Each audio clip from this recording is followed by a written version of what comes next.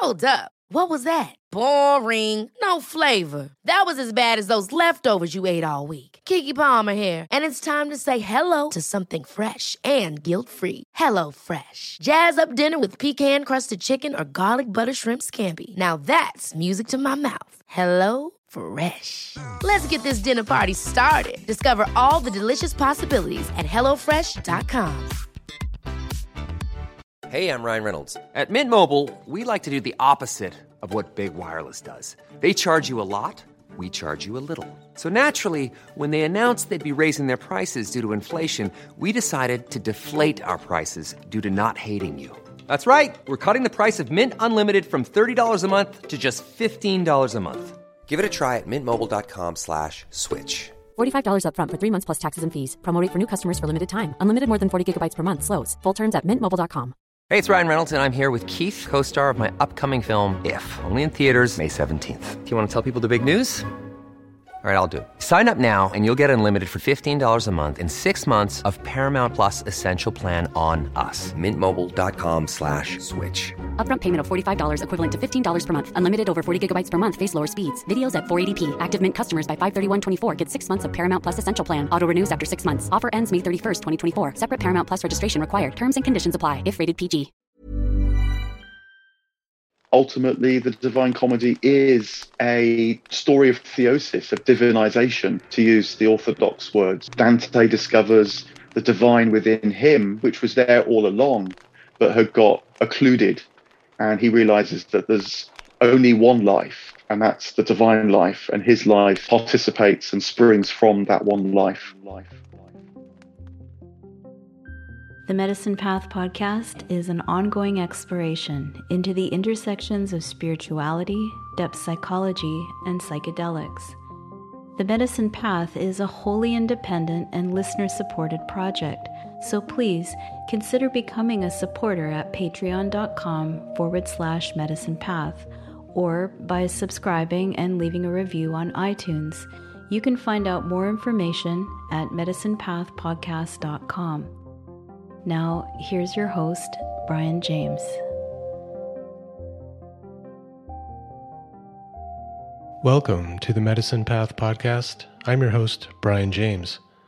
On this episode, I welcome back scholar, writer, and psychotherapist Mark Vernon to talk about his latest book, Dante's Divine Comedy, A Guide for the Spiritual Journey. As Mark says in his introduction, Dante begins his journey by waking up in a dark wood. The air tastes bitter. He becomes fearful. Truth is out of reach, but his crisis is a turning point.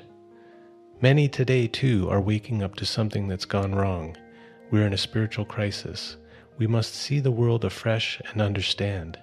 I believe Dante can help us discover how. And esteemed psychoanalyst Carl Jung wrote in his famed Red Book, "A point exists at about the 35th year when things begin to change. It is the first moment of the shadow side of life, of going down to death. It's clear that Dante found this point. And when this turning point comes, people meet it in several ways. Some turn away from it, others plunge into it, and something important happens to yet others from the outside. For if we do not see a thing, fate does it to us." So basically, we get our midlife crisis whether we're looking for it or not. And just as Dante needed Virgil to guide him through his descent into hell, Dante serves as a guide to those of us on a spiritual journey. And his guide allows us to face our descent into the shadow with a little more wisdom and courage, perhaps, and struggle toward the light of expanded consciousness, the paradise at the end of the road. Dante's epic poem itself can be a little daunting for the modern reader, so having a guide who has both a deep understanding of Western spiritual and literary traditions, combined with experience as a psychotherapist, can be helpful, and Mark Vernon is well suited to the task. So in our conversation today, Mark gives us a great overview of the structure and themes of the Divine Comedy and provides some context that I felt makes Dante relevant and relatable, even to someone reading him 700 years after his death. So please, sit back, relax, and enjoy this conversation with Mark Vernon on the Medicine Path.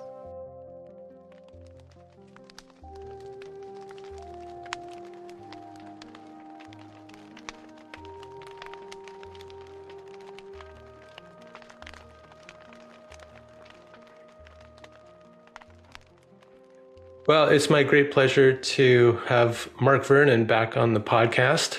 Thanks for joining us, Mark. I know it's a bit late where you are, but hopefully the energy will kick in once we get the conversation going. Yeah, look, thanks for inviting me back. I enjoyed talking before, so I hope we will be able to say some inspirational things now.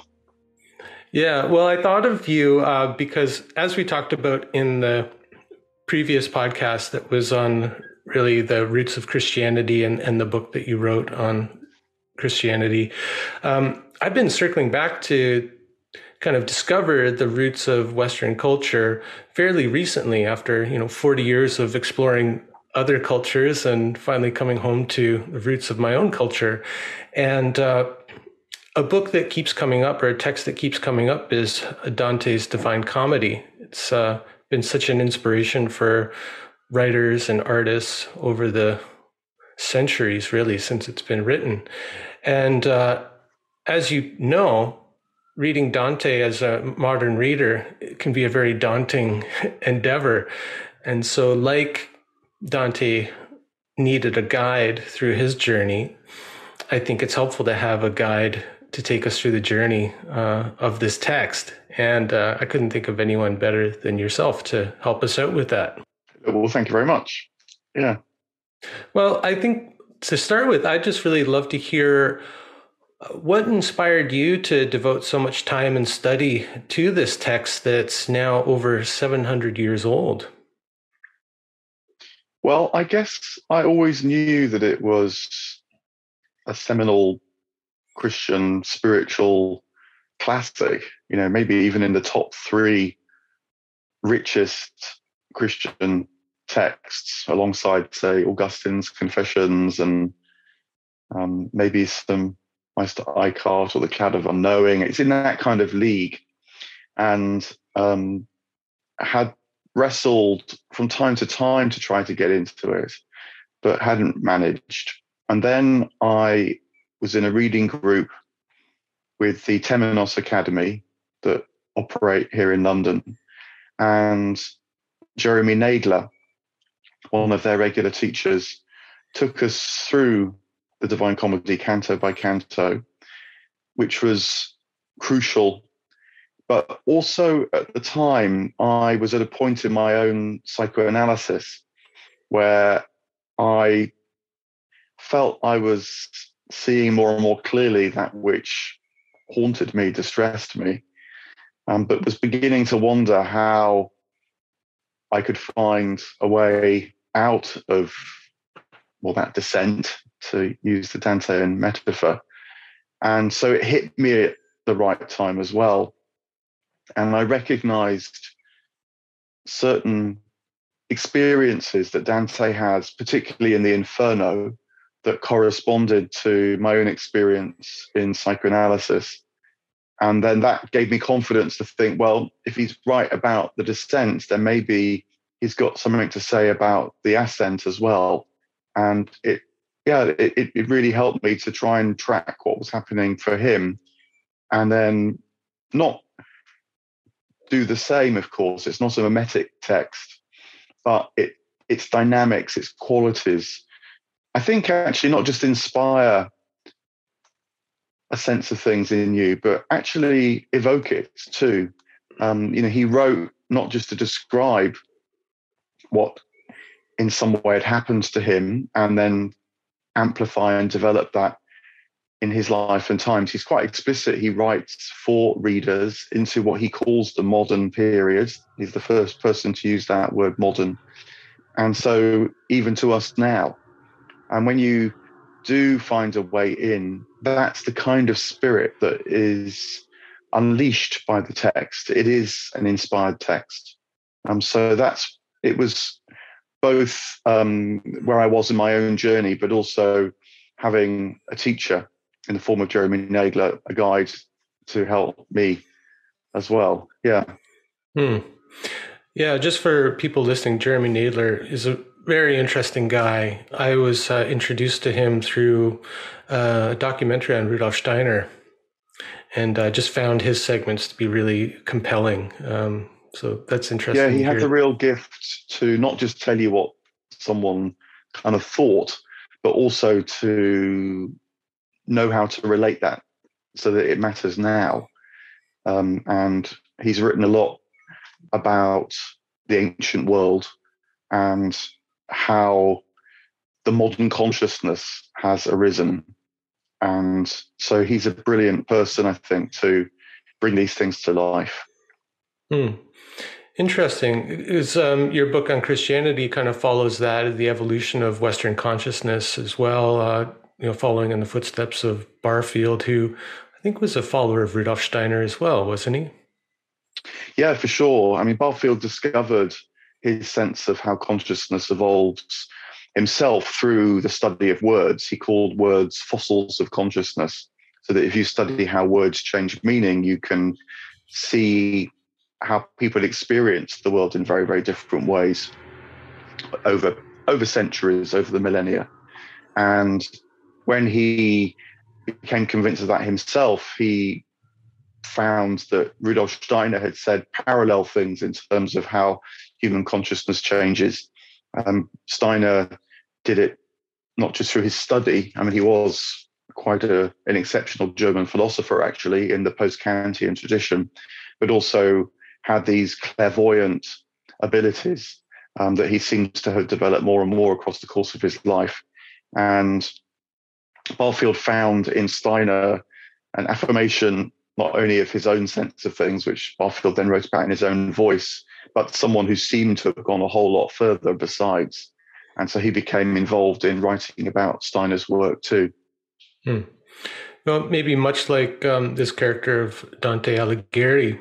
Now, maybe it'd be helpful for us to get a sense of the place and time in which the Divine Comedy was written. Now, can you give us a little background on who Dante was and where he was at when he started to write this text, which I believe took about 10 years in the writing, wasn't it? Yeah, I mean, maybe even approaching 20, certainly. He starts to write it in the last part of his life, after he has been exiled from Florence. So the Italian peninsula consisted of city-states in the 13th and 14th century. Dante's born in around the 1260s and then dies in 1321. And it's at war, a kind of bloody civil war. And Florence itself is in a kind of decline, although its power and wealth is increasing across the course of Dante's life. Mercantilism is being born, aided by new forms of banking. And so lending. Florence issues the florin, a coin that enables and supports this mercantilism. So new money is coming into Florence. This creates instability, conflicts between secular and ecclesiastical rulers. This is the age of papal armies as much as private wealth. And the ups and downs of that throw Florence into civil war. Dante, to the midpoint of his life, had already become quite well known, both as a poet. He invented what's called the sweet new style, and also as a politician. He was one of the priors of Florence for a period. But that led to his exile, because through the political shenanigans, he found himself on the wrong side, and so couldn't return to his beloved city on pain of being burnt alive. And at that point, Italy wasn't a united country. It was these many city-states with different dialects, even different languages. And so this exile was very profound for Dante. He did lose his wealth and actually lost touch with his family for quite some time too. But it precipitates this huge crisis in his life. And through the period of many years, wandering from one city-state to the next, finding some refuge in other courts. I mean, he had kind of some transferable skills at least. But nonetheless, the Divine Comedy is born out of this breakdown, which I feel is really important to remember, that that's typically even, I think, the way that it is. The greatest visionary expressions of human possibility and divine connection come out of turbulent times. And that's certainly the case for Dante. Yeah, and something I didn't know until listening to a rebroadcast of a documentary on the CBC here. I think because it's 700 years since his death, they've been rebroadcasting some of these documentary series on the Divine Comedy. But he was actually married and had children that he had to leave. Isn't that right? Yeah, he had his family, his reputation, his love of what became the Italian language. I mean, he's hugely influential in terms of the development of modern Italian, but he had to leave that whole rich culture behind. And it must have been a tremendously exciting time. It's the early days of the Renaissance. A few decades before Dante, St. Francis of Assisi had been walking the fields and lanes, the mountains of Tuscany near Florence as well. And it's now thought that Francis seeded the Renaissance because Francis's piety was a love of nature, a love of the world around him, Brother Sun and Sister Moon, as he's remembered for singing. And this unleashed a huge new spirit that fostered a keen interest in the material world rather than just spiritual realities. I mean, for Francis, no doubt the material world was the portal to spiritual reality, hence singing Brother Sun, Sister Moon. Everything spoke of the divine presence. But that led in figures like Giotto, who was a contemporary of Dante, to painting portraiture that's recognizably individuals. So this sense of a new consciousness, a new dispensation emerging at the time as well, where the individual person becomes significant. It leads to not just a love of the natural world, but also to the early kinds of empiricism that would give birth to modern science as well. So Franciscans, following Francis, are hugely important in the emergence of modern empirical study of the world, but also the ideas that back that up. And in particular, ideas such as nominalism, that we human beings can take a stance against the world that means we can abstract ourselves from it and study it in more objective ways. And this has this very ambivalent effect that on the one hand, it leads to a whole new way of studying the world that gives birth to science with figures like Roger Bacon, William of Ockham. Ockham's razor is one of the best known results of that. Ockham's razor essentially being to slice away anything that's deemed unnecessary to offer an explanation. And that tends to preference the tangible in offering explanations to the world, and so the empirical. But it has this other effect that human beings are increasingly left isolated and alienated from the natural world. If you're not participating in it anymore, then where are you in the cosmos? And eventually with figures like Galileo, this reaches a full development of consciousness that is our natural assumption now. But it all follows a kind of unexpected consequence, really, of Francis of Assisi a few decades before Dante. But the deeper implications of the spiritual revival are starting to be felt by Dante. And I think that in his exile, he realizes the breakdown of the medieval world taking place around him, felt in his own breakdown, and so yearns to give expression to a possibility for himself, but also for future generations. And the Divine Comedy is the richest expression of that. Yeah, that's really helpful, just to understand a little better of what was going on then in terms of people's relationship to the world. And okay, so we mentioned his exile and the kind of profound isolation or alienation that he must have felt at that time. And the comedy starts out with this proclamation of a kind of confession of a midlife crisis. Like he's right in the middle of his life, 35 years old, and finds himself wandering in a dark wood. I think, that when I read that and understood what happened to him leading up to the writing of the text, I think that makes him so relatable to anybody across time, to know that people, 700 years ago could go through this period of questioning the path that they've been on, and, wondering what's next. Yeah, I mean, it is the first literary midlife crisis, and he writes in Italian to the vernacular that could be read or understood when read out by anybody. We know that the Divine Comedy was a huge success right from the word go, and he therefore is giving expression to this inner life of the new sense of being an individual. It wasn't just the great saints, it wasn't just the divine life that mattered, but your life too as an individual. And another really important facet of his times was a kind of very dramatic upsurge in personal devotion.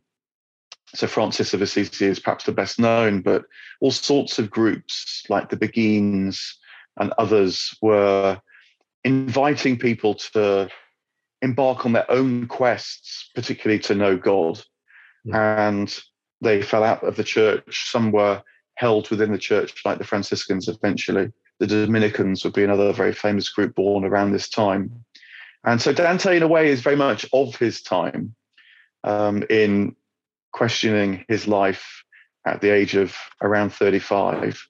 The opening line famously is midway through the course of our life, not just midway through the course of my life. He signals right from the word go that this is going to be part of what it is to be a spiritual creature henceforth for all people. Dante is not a priest, he's not a monk. This is for all people. And I think that's part of the resonance for us now as well. Yeah, I think that's a really important point, that he decided to write this in Italian, because the norm would have been to write a text like this in Latin, which was read only by the kind of upper echelons of society, right? Yeah, and also it shows that the language which you speak every day is rich enough, subtle enough, nuanced enough, evocative enough to awaken this spiritual sensibility too. He writes in the sweet new style, which itself is part of conjuring up the sense of the individual's love and yearning for the divine can inspire, power this journey. And so the very fact of writing in Italian at one level is about making it much more accessible, but at another deeper level is about forging a new kind of spirituality that's not reliant on these exclusive languages like Latin that belong to the spiritual and theological adepts, but is saying, no, this spirit is alive in you in the very words you speak. And by using your own language, you can help yourself on this journey, which is yours, everybody. Oh, it just, I start to feel this like real affection for Dante, kind of hearing this. Yeah. You're really bringing him to life for me, and I really appreciate that. Now, one of the ways that you frame the three books of the comedy, which I guess came out almost like a serial, and people would buy them as they came out and memorize them and read them in taverns and things like that. Like, it was quite a bestseller, I don't know, a Harry Potter, people waiting for the next edition to come out, which is fascinating. Yeah, he certainly worked on it over this period of time. I think people reckon he must have started it in about 1307, 1308 perhaps, and then he dies in 1321 and finished it just a few months before he died. So yeah, over many years, the word would have gone out, this incredible work was appearing, and people wanted more and more. There's a very nice story, which I think is probably true, because it was recorded in the first biography of Dante just a few years after his death that was written by Boccaccio. And there the story is told that the last cantos of the Paradiso weren't known of when Dante died. And so this work seemed to be unfinished. But Dante then appeared in a dream to one of his sons who had already taken up the mantle of celebrating their father, and told the son that the remaining cantos were in a niche that was hidden behind a stove, that no one knew about. No one knew it existed. And sure enough, the son has a look, there's the niche, and there are the final cantos of the Paradiso. And I mean, I buy the story partly because it does make sense for Dante to have been anxious about the final cantos appearing in his own lifetime, because there, I think, are where the full expression of his revolutionary Christianity is given voice. There's intimations right from the beginning that this is not just about a faithful Christian telling a conventional Christian story. This is an unfolding that ultimately, if you follow it all the way through, which is to say, if you let it convert you as much as Dante was converted by it, it leads to a whole new sense of Christian possibility. A key facet of which, for example, is that all people will be saved, that Christianity is a universal religion. It is only the expression that Dante knew the best of God's actions in all times and places. And, that would have been heretical. It's sort of heretical now even, but nonetheless, it was certainly heretical then and could have got him into severe trouble. And so in the last parts of the Paradiso, where various saints and souls and angels communicate this to him, and these include figures like St. Peter, the original Pope, who give Dante their blessing. And Dante is claiming great authority for the revelation by then. So wanting to keep it hidden until after he died does make some sense. Yeah, that makes total sense. Like if his feud with the Pope wasn't enough to get him burned at the stake, then this revelatory text would certainly do the job. Yeah. That's fascinating. Even if that story is not literally true, I want to believe it because it's such a great story itself. Now, I wonder, so how would you think of in the subtitle of your book, it's you talk about the whole comedy as being a kind of a map of transformation. So is that the best way for us to understand it, as a kind of a journey of initiation from one kind of mode of consciousness to a more enlightened mode of consciousness? I think initiation is a really good word, because what he's saying is that this journey through the Inferno, Purgatorio, Paradiso is not like a kind of grand tour of the world where you, as an isolated individual, just step into these different worlds, get a bit of a taste of them, and then move on. He's saying you can only enter these domains by participating in their life. And so as he descends into the Inferno, into hell, his hellish side comes out more and more. And I think that he encounters the individuals who he knew either in life or through history and mythology that would mirror back to him more and more intensely the depths of hellish states of mind. And then when he has encountered the darkest aspects of, in a way, the human psyche, but also, to use Barfield's expression, the darkest aspects of the inside of the whole of the cosmos, particularly with the sight of Lucifer in the Christian mythology, then he can begin the turnaround and the ascent. And similarly, up through Mount Purgatory, he encounters figures that he knew, or mythological figures that reflect the possibility of his transformation to him more and more. And then in paradise, something similar happens where it's not really till the paradise that he's actually able to start to encounter reality as it truly is, as an enlightened person. So this is very much like an initiation where you enter the darkness, feel the fear, encounter these dark realities and know them in yourself as much as in the world around, perceiving them in the richest possible sense. And that's necessary for a proper conversion. This isn't just a download about a few facts of existence. This is about sharing in life in all its fullness.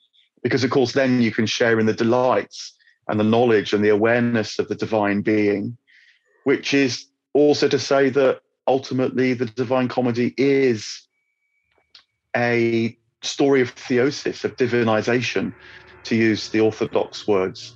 Dante discovers the divine within him, which was there all along, but had got occluded. And he realizes that there's only one life, and that's the divine life, and his life participates and springs from that one life. But to really know that through and through, you have to encounter the myriad ways in which life comes at you and in which you think you know it in its limited forms, and push through those tight, trapped, inhibited forms of life to see and know in the deepest parts of yourself the fullness of life. Yeah. And like any kind of classic tale of initiation, one of the first things that happens is he meets a guide or mentor to help him on his journey. And what's the significance of Virgil as Dante's guide through the three cantos? Yeah, well, I mean, just that Virgil's the guide through the Inferno and the Purgatorio, and then he meets Beatrice, who guides him through the Paradiso. I think that he meets Virgil for the first two major stages because he has to go through the darkness. And it's a bit like if he'd met Beatrice at the start, it's a bit like falling in love. You know, when you first fall in love, you think that you've got the one-way ticket to paradise and you'll never have to face a tricky moment again.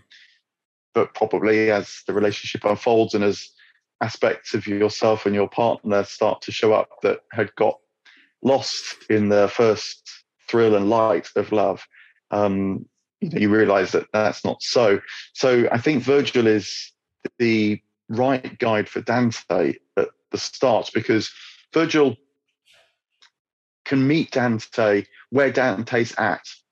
Virgil, the great Roman poet who had already been a great inspiration to Dante. Virgil, too, it turns out, is on a journey of transformation as well. And that's always really valuable for guides, certainly in the hellish and the purgatorial states. I think it gets a bit different in the paradisal states.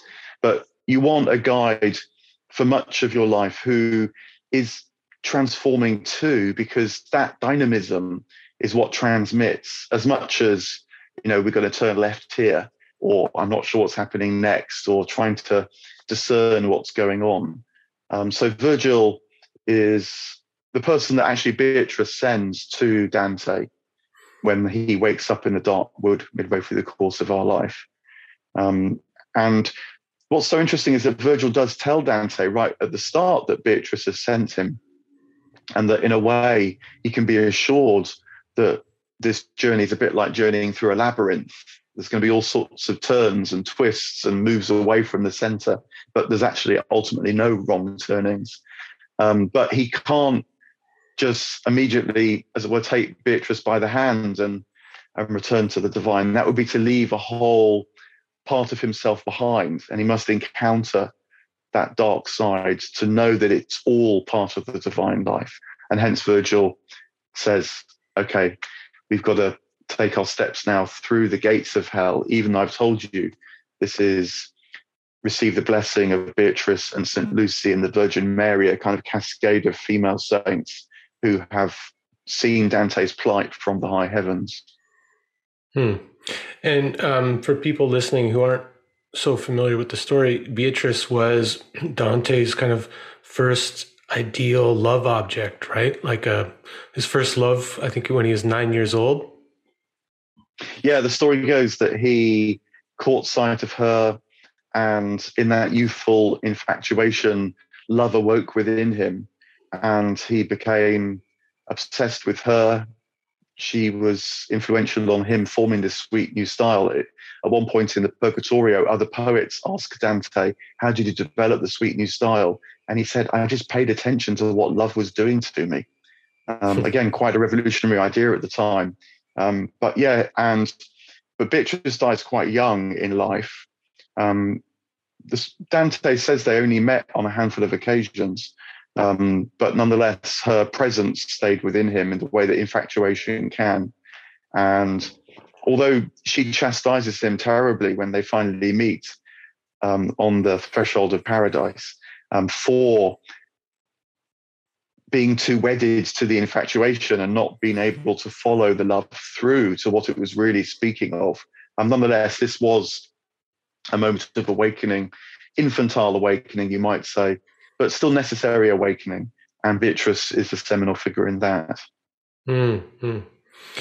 And am I right in remembering that Virgil was a pre-Christian figure? Like, so he was considered a pagan?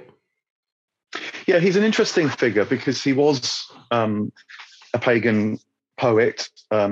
Particularly, he writes the Aeneid, which the Roman Empire after the time of Augustine feels is its kind of foundational myth told in wonderful Latin poetry. So Virgil's very seminal like that. He does write verses that Christianity subsequently took to be prophesying the birth of Jesus. He writes lines about a new world appearing with a sun from heaven descending. And so Christians felt that this was a prophecy of Christianity. He also made a journey to the underworld in the figure of Aeneas, in Aeneas's journey back from the Trojan War that's described in the Aeneid, and so had engaged with the underworld as well. So he's a kind of rich figure for Dante to lean on as he's trying to understand the meaning of this journey. Now, does the nature of Virgil being a pagan, does that have something to do with the transformation you talked about that occurs within him, even as the mentor or guide figure? I think so. I mean, this is hugely debated by Dante scholars. Virgil himself is in limbo, he tells us, and limbo is a place right on the edges of the Inferno, which is a peaceful, tranquil place, actually, that has some light. And there are other great pre-Christian poets and thinkers from other faiths as well. And whilst Virgil says that he will be returning to limbo, it seems to me that is him being humble about his state. Because the truth is that Virgil doesn't just journey through the Inferno, which incidentally he tells us that he had done once before. He had been asked by a necromancer to journey to pull a soul out of the deep depths of hell, and had done that once before, which is another one of these interesting details. The Divine Comedy constantly throws up these wonderful facets that you wonder about the meaning of. But then Virgil accompanies Dante right to the top of Mount Purgatory. And you can only enter Mount Purgatory if you know within yourself the transformation of divine salvation. And so this must be active and alive in Virgil. And so although when Dante and Virgil finally depart, it's a sudden tearing away from Dante's side. So as Dante experiences, at least, Virgil suddenly isn't there anymore. I think that this is Virgil realizing that he not only had given all he could offer to Dante, but that he had so now awoken within himself the possibility of change that he needed to become fully concerned with that development in him. And so I think he doesn't actually just go back to limbo in a rather mechanical way, but continues his own salvific transformation. We know that things are never quite what they seem right from the word go as well. So, for example, in limbo, Dante's first readers would have expected to see unbaptized children, because the official doctrine of the church was that if you died before you were baptized, you weren't condemned, but you went to limbo in a kind of eternal antechamber that was pleasant enough, but didn't enjoy the full divine blessing. But Dante doesn't see the unbaptized children in limbo. In fact, sees ultimately the unbaptized children in the heights of paradise, in the Empyrean itself. And so he's constantly playing this dynamic out where things aren't as you quite expected them, but they're close enough for you, particularly Dante's early readers, to feel you're there. They're not so strange right from the word go that you don't even feel you can really know what it might be like to be there. But there's this constant unfolding of the truth of reality that you're only finally able to see in the last cantos of the Paradiso. And then all these strange anomalies and shifts and moves and open questions and so on, I think finally fall into place.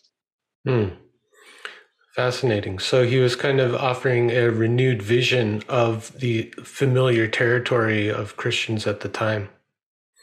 Yeah, I mean, this is why I think that ultimately it is a story of universal salvation. And how could it be otherwise? You know, Dante realizes that all life, every being, from all times and places, are expressions of the divine being across myriad times and places. And so how could it not be that everything returns to God because it's always already in God? But you've got to take seriously the darkness of life as well. And so his way of doing it is to enter the darkness, and by entering it, see how it can return to the light. And that's why, although it's a universal story, it has the first section of the Inferno.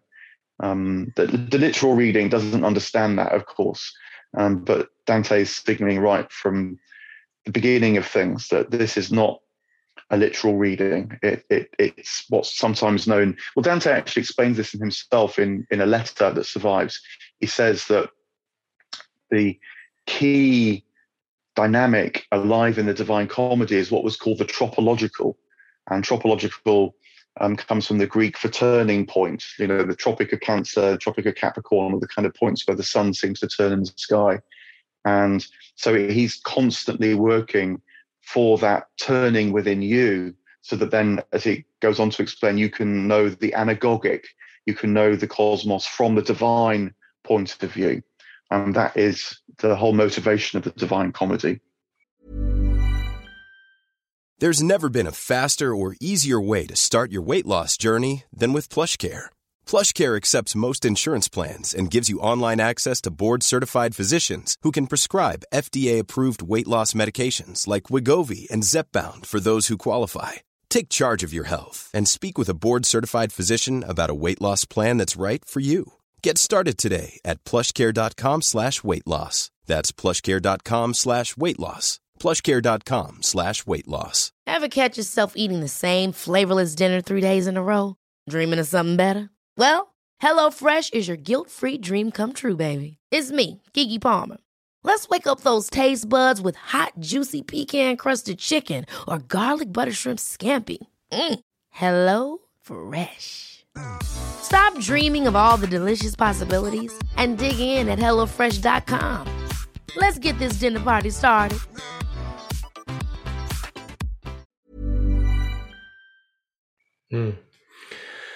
Yeah. When we frame it as a tale of initiation, it makes sense that it comes in three parts, which we can think of as a descent, a transformation, and a return coming back with a boon or coming back changed in some way, enlightened. And I wonder, could you maybe take us through, give us a brief overview of each of the 3 different stages and maybe a few key scenes or figures that he encounters at those stages? Yeah. I mean, you can describe it in many ways, which you might expect because it is a total transformation. But one way that I find helpful, and this is how it first started to connect with me actually, was I realized that the experience of time is very different in each of the 3 zones. And in the Inferno, there's no present. There's people are either lost in the past or terrified of the future.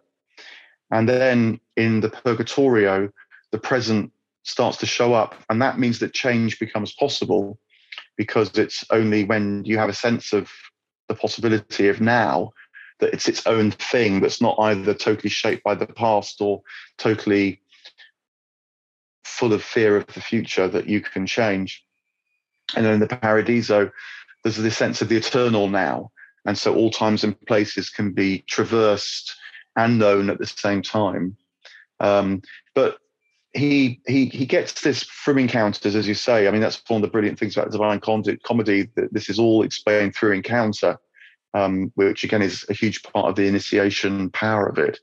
A particular moment that I find very illuminating is that he encounters fairly early on in the Inferno a figure called Caccio, and he's in the terrace of, well, it's sometimes called the terrace of the gluttonous, but this is just the kind of Inferno 101. You immediately realize that there's something much more profound going on in these terraces than just the kind of tagline. But anyway, the significant thing about Caccio is that Caccio sees Dante come by, and they have a kind of encounter that's mostly to do with the past. Caccio teases, mocks, taunts Dante about the state of Florence, and so puts the fear of God into Dante in that. But there's just a moment at the end of their dialogue where Caccio, Dante says, squinted. And I think this is a really important moment, because it's almost as if Caccio could just briefly get a sense that it wasn't just the past that was in front of him in the figure of Dante, but that something new was in front of him. This is a living soul in hell that has never really been seen before. And just in an instant with this squint, he gets the faintest glimpse that there might be a moment of now as well as this preoccupation with the past, but he doesn't know what to make of it. He can't make anything of it. And so in that moment, he just falls back down into the mud. So that, I think, is one of the ways in which Dante signals this experience of time and how it traps people. And this made huge sense to me in psychotherapy, because people's anxieties or people's sense of the meaninglessness of life often comes from something that happened in the past that has, at one level of their being at least, come to color or shape their experience of life. And it's only when you realize that something belongs to the past that the present starts to become more malleable, more alive to you. And then that's the beginning of change. And so this is a way of describing a lot of what happens in the purgatory. And this partly shows up in the purgatory when people care for each other. This is something that becomes an increasing feature of the journey up the terraces on Mount Purgatory.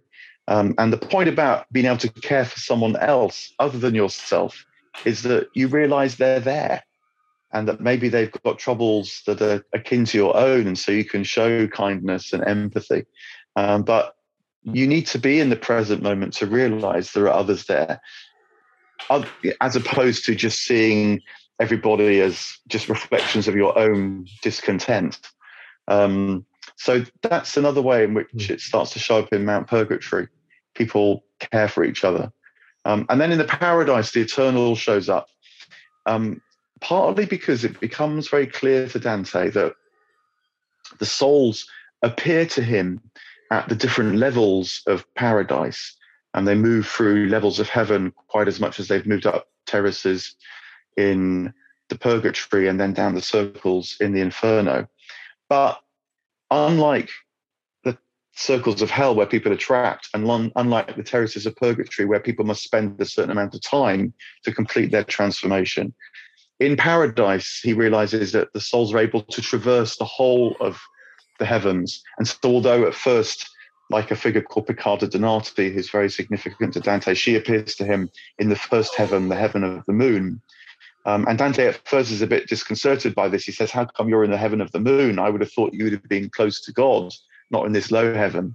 And she shows him that she can traverse many different levels of heaven, and she's appeared early in Dante's journey, in part in order to meet Dante with the familiar face and encourage him, awaken in him the extent of this new part of the journey. And as she completes what she has to tell Dante, Dante sees her disappearing back into the full light of the divine, the Empyrean. And so she can traverse the whole of space and time because she knows the fullness of eternity. Mm-hmm.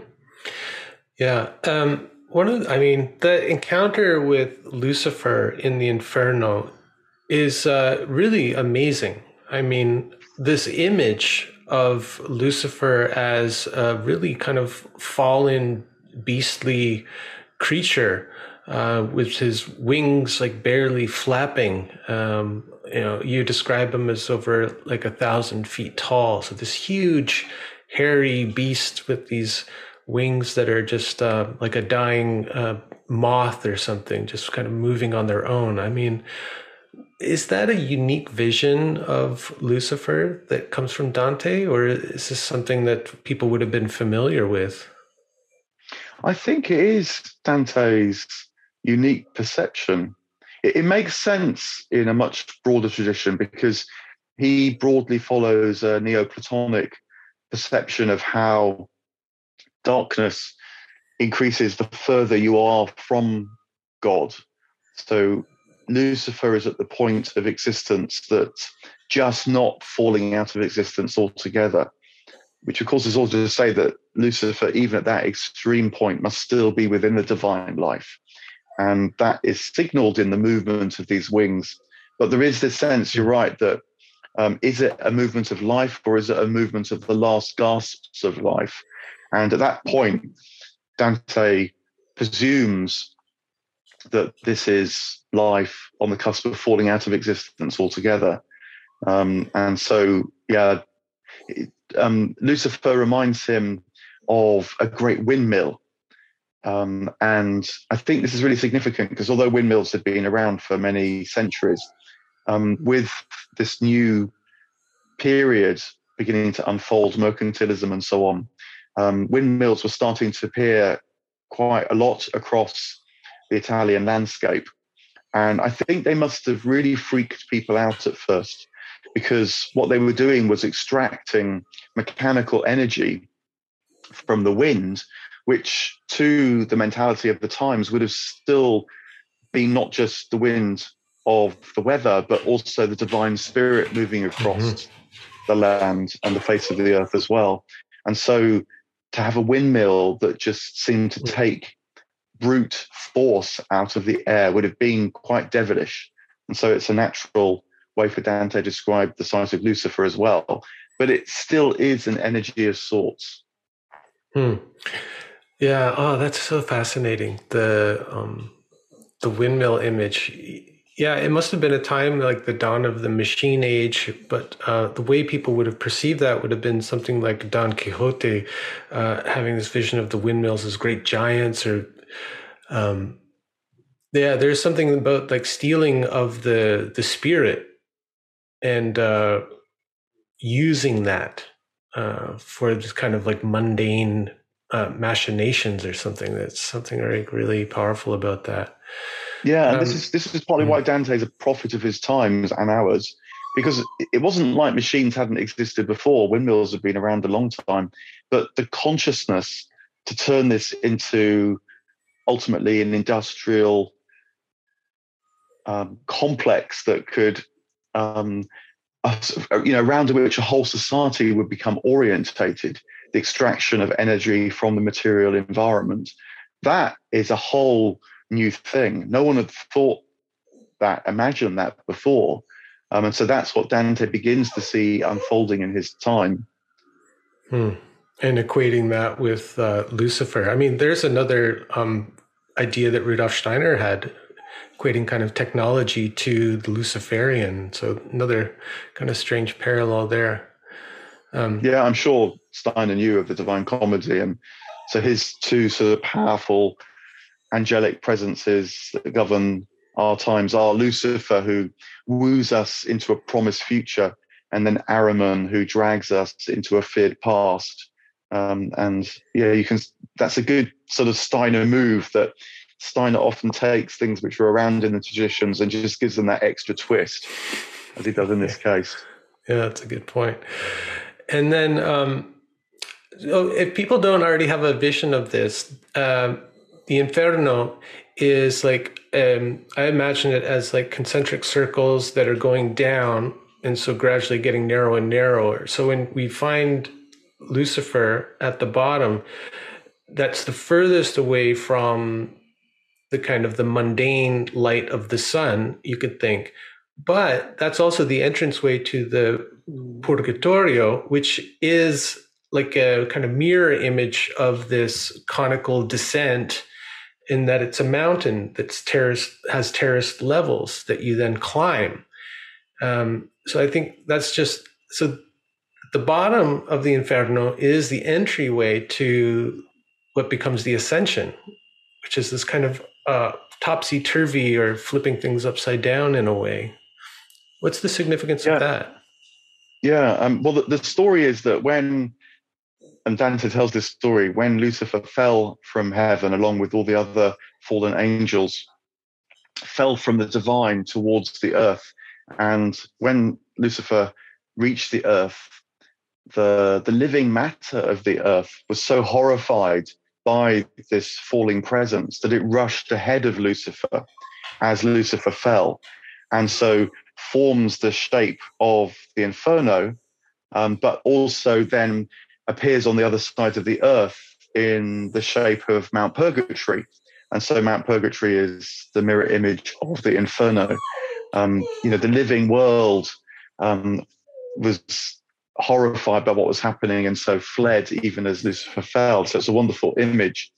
And we learn too, according to Dante, why Lucifer fell, which was part of the sort of the deep heresy, because what Lucifer did that was a mistake was want the divine knowledge too quickly before he was ready for it. And this is a kind of retelling of the great journey of Christianity from the Edenic state through the fall to the return. That this is putting it slightly in my way now, but I think what this is saying is that we are destined for the divine, but God doesn't want just spiritual robots. God wants kind of co-equal participants in the divine life. And so that, for us created beings, requires a kind of process, a fulfillment, you might say, of our being. And that Adam and Eve, and also Lucifer in the heavens, they too quickly rushed towards the divine after their creation. And so now have to go on this great journey, which we experience in time, in order to know the fullness of eternity. And so I think speaks not just about Adam's return to the divine, which Dante actually sees, but also ultimately Lucifer's too, for all the darkness that accrues around him. And that's anticipated, at least, to come back to your point, in the fact that Dante and Virgil find the way out of the Inferno by crawling onto the very body of Lucifer. It's not like they see Lucifer and then Virgil goes, okay, look, we'll turn around and walk back now. No, you can only go forward on the spiritual journey, for all that it seems like a terrible mistake crawling onto the body of Lucifer in this case. And so, the divine will is always working its way out for our good is one of the central messages of that point in the journey. Yeah, there's also something there about being really close to, like, you could think of it as God's shadow, or being really close to the darkness in order to really be transformed and to be truly enlightened. Like, we have to climb up on its back, and like, I mean, just the way the image is painted with the fur and everything. I mean, what a visceral kind of embodied experience that is. It's amazing. Yeah, no, it's very brilliant. And the whole floor of hell is frozen solid. It's an icy lake where the souls have, again, nearly lost everything that kept them alive. And so the sense of an absolute zero that they're approaching.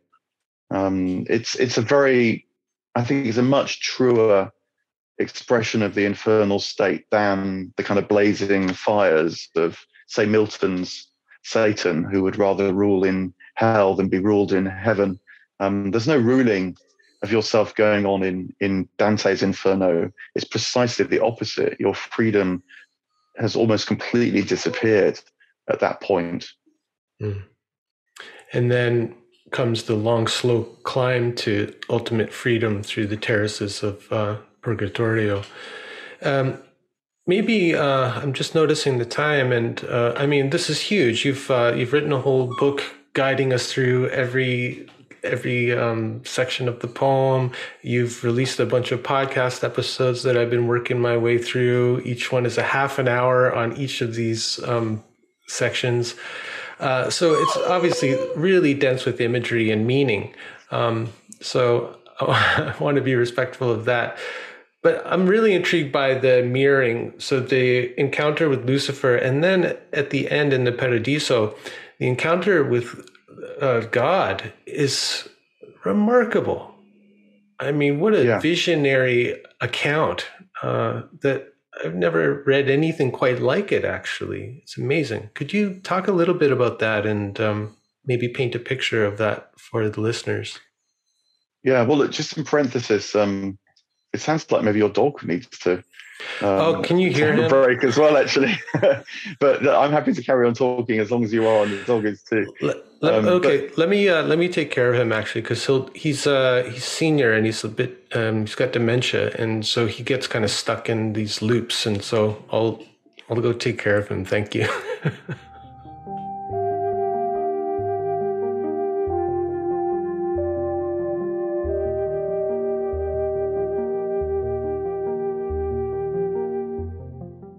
Yeah, so if we could just let's pick it up at that kind of final scene, which is just remarkable. Yeah, I mean, there's a huge amount that could be said about this. And actually, Brian, if you wanted to talk more richly about this final stage on a future occasion, I'm very happy to do that. And partly because one of the things which I really wanted to ensure in my book was that as much was said about the Paradiso as is said about the Inferno, because it feels to me one of the tragedies of our times is that people are often interested in the Inferno, but not that much in the Purgatorio, and then they don't even begin to engage with the Paradiso. Whereas for Dante, that's when the life really starts, in fact. Yeah, that's such a good point. I mean, I think for the longest time, I always just thought of it as Dante's Inferno.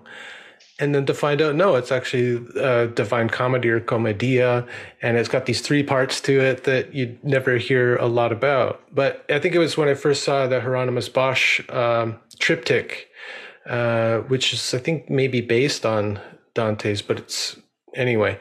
But then realized, oh, there's actually three parts to it. And yeah, there has been a lot of attention paid to the Inferno part, because I think the imagery is so kind of rich, and it's like this amazing kind of fantasy horror novel almost, you know. But anyway, yeah, I hear you. Yeah. Well, look, maybe just one way of describing what happens to Dante in the Paradiso is with again, one of these kind of interesting details that you can wrestle with for quite a long time, wondering what on earth to make of it. But Dante says that in the first part of the Paradiso, so this is when they rise through the heavens of the moon and then Mercury, Venus, the sun, Mars, Jupiter, Saturn, into the heaven of the fixed stars, and then to the primum mobile, which is the kind of interface between the created order and the uncreated order. In all that journey, not quite from the get-go, but certainly from the sphere of Mercury, he can't see the faces of all the souls that he encounters. He knows their presence, he hears their voices, he sees their light, but can't see their faces. And on a couple of occasions, he asks, why can't I see your face? And they say it will be disclosed to you at the proper moment. And I think what this is about is that Dante must, you might say, be able to see his own face first. And that's to say, to understand that his face is the divine face, that when we encounter other human faces, we're encountering the image of God. The Sufis put it rather well when they say everything is the face of God. And of course, Dante was deeply influenced by Islamic mysticism too at the time.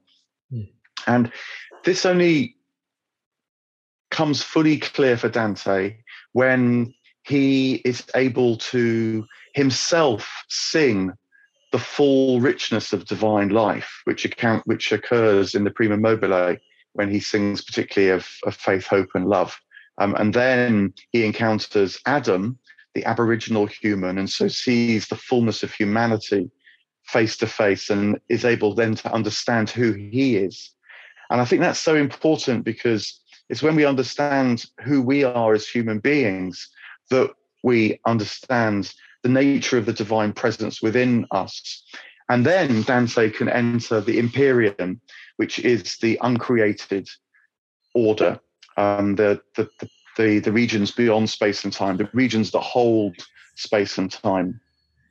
And he starts to see what at first seems like a series of reversals or twists and turns to him. So he notices that instead of the souls coming down to greet him, they're now rising and taking him towards the center of all things. He realizes that the center of all things is also the circumference of all things, that this, what appears to him first of all as an infinitesimal point of light from which pours everything. He also starts to see that from that pouring is contained everything in the same point of light. And so you get these instantaneous shifts, which are also simultaneous expressions of different dimensions of reality. And it's like reality that had been tightly folded up to his earlier perceptive capacities now starts to unfold and be seen in all its richness. And he describes this in many ways. One of the ways is towards the end, he sees first of all a flowing river of light with souls dancing and skating across its surface. And then this straight flow, which in a way is the last echo of linear time, turns into a beautiful circle, which of course is an image of completion. And then that circle itself shapeshifts again and becomes what looks like an amphitheater. And I think the reason why it looks a bit like an amphitheater to Dante is because an amphitheater in a way is a microcosm within which is seen the macrocosm that it represents. You might see a play or something in an amphitheater, which is a kind of snapshot of life. But Dante realizes that in this macrocosm, he's seeing the microcosm now. And then it becomes the white rose, which is one of the best known images from the Paradiso. And I think the point about a white rose is that it's at once regular, but also is dynamic and organic. If you actually, I went and looked at white roses quite a lot when I was writing about this part of it. And this is what occurred to me, that a rose has a kind of symmetry, but that's also completely free-flowing. And the white rose has distinctiveness. It's got particular petals, but also you can see how it flows into a oneness as well. And of course, whiteness is at once life and light admitted, but also draws you into it. And so you feel depth in something that's white.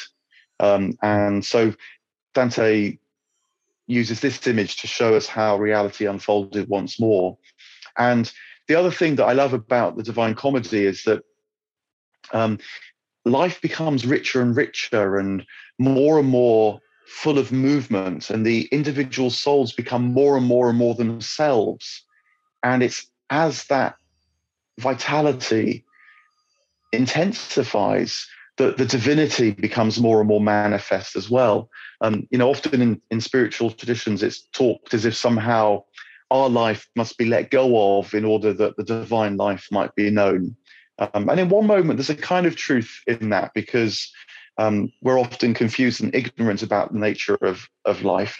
And so in a way, it feels like that ignorance, that appreciation of life has to be let go of.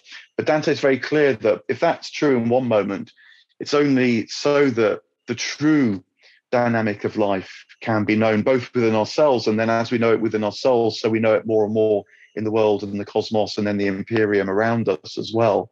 And so this grows and magnifies, and Dante says, I'm starting to run out of words and images to describe this, which of course must also happen because words and images are only portals, are only stepping stones along the way. But the last image that he gives us before he falls into the silence, that's the fullness of the divine realization, is that he knows himself to be spinning like a perfect wheel with the love that turns the sun and the other stars. And so he knows that his being is at once with the being that fills all things, because it's at one with the being beyond being from which our vitality springs. So it's this tremendous sort of interlocking and then increasingly multidimensional, multifaceted initiation that he gives us, so that we can just feel something of that stirring in our own being as well. Yeah, I mean, it's completely psychedelic, the vision of God at the end. I mean, anybody who's experimented with psychedelics will recognize some of the imagery, perhaps. Now, the thing that really struck me about the Paradiso, that surprised me, was this ascension through the 7 planets. Now, this is a really old Gnostic idea. And in the 1300s, I mean, would this have been common to still work with this cosmology or practice of going through the planets? Or would this be a renewal of some older idea at the time? No, it's the standard Potomac universe before Galileo and Copernicus and all that. And so it's an understanding of the cosmos that is at once experienced as much as mapped. And so people experienced the moon as closest to the Earth because the moon changes in its light, much as the Earth changes in light as well.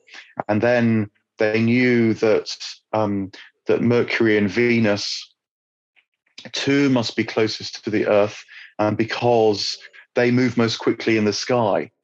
And so it's a different kind of movement, not the changing of their light, but the movement across the celestial background. And so that leads them to feel that not just in the cosmological schema as we would think of it now, but in terms of their participation in the divine light, the divine source, that Mercury and Venus must be closer to us because we move and they move. And then the sun is a kind of pivotal place in this cosmology because it's the brightest light in the sky, at least as we experience it. So if you like, well, one of the people that Dante meets in the sphere of the sun are the great theologians and philosophers and saints, spiritual adepts who've been able to articulate with words that we can most clearly understand divine truths. And so that is akin to the divine light of the sun that illuminates life on earth most clearly. But Dante learns that he must learn to follow what at first seem like subtler lights. And so this takes him into the light of Mars and then Jupiter and then Saturn. And actually, if you can attune yourself to what at first seem like those subtler lights, you realize that they're actually communicating truths about divine life that are kind of hidden by the brilliance of the sun. but are necessary to absorb and participate in order to take you to the source, which is the source of the light of the sun as well. So the Potomac universe is this complex of not just empirical measurement or deduction, perhaps, which of course the ancient world could do, and they had mathematics and they could deduce, details which we know now about, say, the diameter of the Earth and so on, and people knew that the moon reflects the light of the sun and so on. But they also didn't separate that from the spiritual appreciation of the cosmos, where this light also is a guide back to the divine light as well. And so this schema emerges that the Gnostics used as well, for obvious reasons. Mm-hmm. Yeah, well, thanks for kind of distinguishing that cosmology, which is all due to us regarding the cosmos from the perspective of the Earth and all of that. But I meant actually like the practice, like the old Gnostic practice of ascending through the different planets and doing this kind of planetary remediation to purify the soul to become a pure enlightened soul closest to God, or, dissolving back into the oneness, or however you want to think about it. But that actual practice, would that have, this is what he kind of takes you on, this journey, which harkens back to this old Gnostic practice, which was probably heretical. So, wasn't that... maybe just leave it in there. So, do you want to just add a further thought? Yeah, no, I'm just kind of like trying to understand how this appears in Dante's poem, when it seemed like it was a much older practice that was deemed heretical by the conventional church or something. I'm just trying to get clear on that. This area of Gnosticism, it's only actually now that it's been better understood, actually, how I think previous Christian centuries related to the early Gnosticism, because this kind of ascent through heavenly realms is actually in the New Testament. St. Paul says, I've ascended into the seventh heaven, whether in the body or not, I don't know. And so a bit like Dante, he realizes that it's a dramatically different experience of reality, but talks about ascent into the heavens through various heavenly levels. And I think that the early Christian church was what we might call quite Gnostic, in that it appreciated this kind of spiritual purification. But the difference, I think, between the mainstream Christian Gnosticism and that which became heretical was that the heretical Gnostics felt that the lower heavens, and particularly earth, couldn't be redeemed, that they were lost, and that no divine presence was going to come and rescue it. And so the heretical Gnostics sought escape from the earth rather than the redemption of the whole of creation. And that's what made the difference. So Dante's in the mainstream with his Gnosticism. I think he's also, though, influenced heavily by, again, Islamic traditions, where there's the account of the Prophet Muhammad on his night journey, going through domains of, hell as well, actually, as of heaven. And so this fires the imaginative engagement with these different regions of reality. And so that feeds into these cleansing practices too, from the Islamic tradition as much as from the Christian tradition.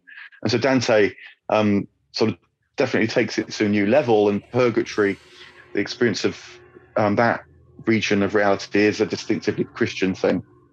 Although, cleansing appears in other ways in different traditions, of course.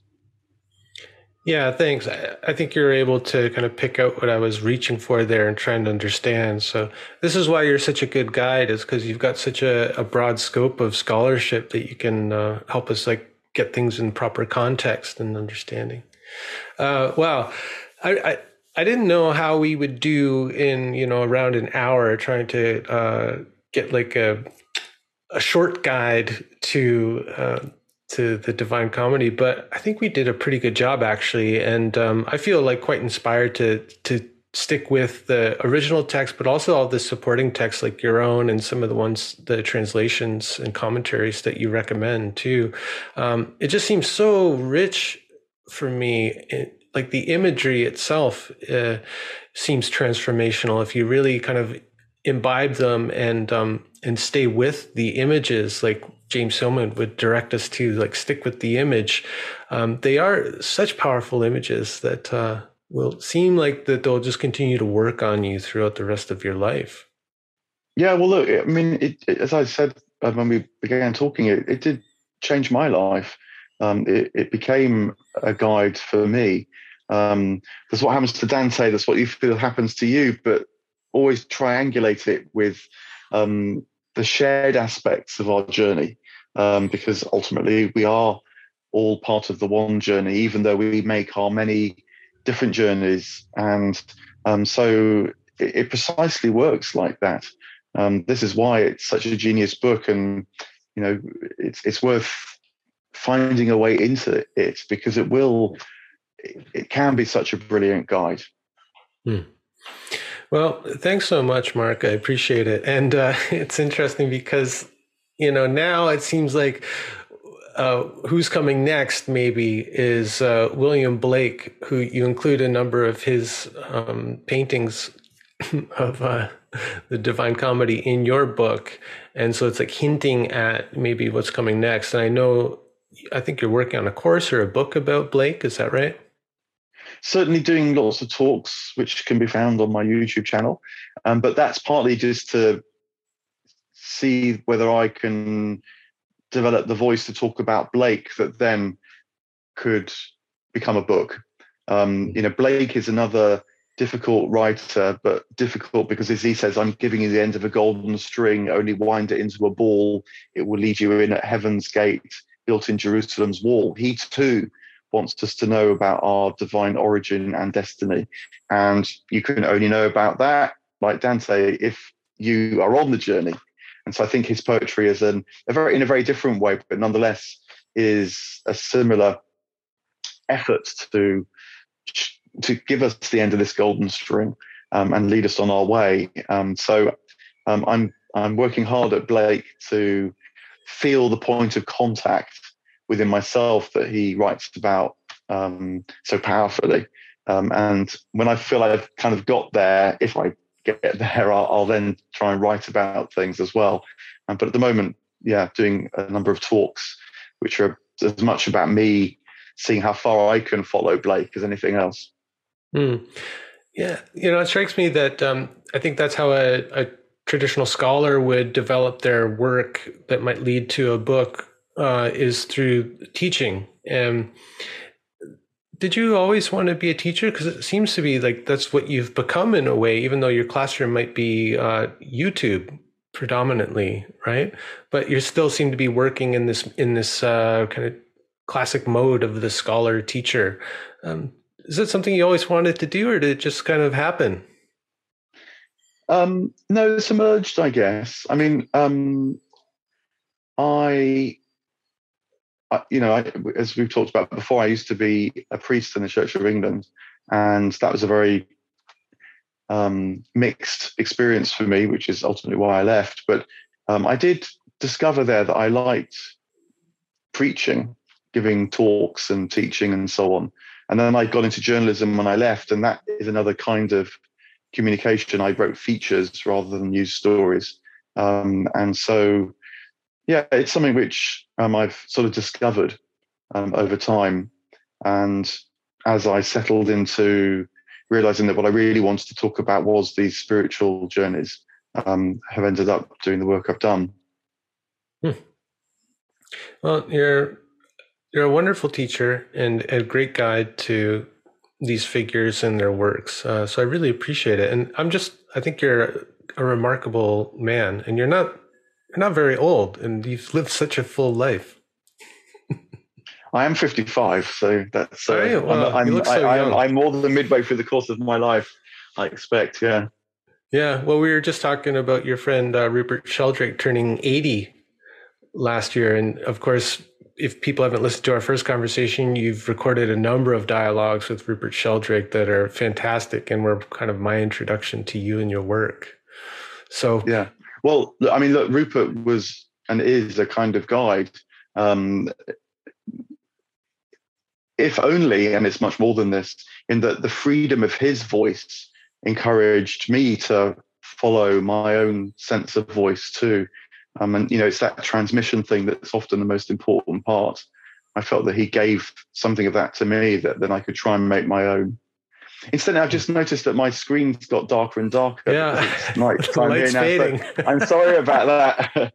No worries. For viewers, I'm talking about ascending into the light and disappearing into the darkness. But anyway. And well, the sun's coming up midday where I am, so here we are. Right. I'll let you go, and maybe after I do some further digesting of Dante and I feel ready for the next course, maybe I could have you back to talk a little bit about Blake, who I'm super intrigued by. Yeah, well, look, please, I love talking, and thanks for hosting it and so on. Cheers. Cheers for now. Bye. Bye. The Medicine Path is produced by Brian James on unceded Coast Salish territory, Vancouver Island, Canada. For more information, visit brianjames.ca. Music by Olive Artizoni, aka Greenhouse. Join the Medicine Path tribe and gain early access to episodes and the full podcast archives at patreon.com/Medicine Path. May the road rise up to meet you. May the wind be always at your back. May the sun shine warm upon your face. May the rain fall soft upon your fields. Until the next time we meet on the Medicine Path.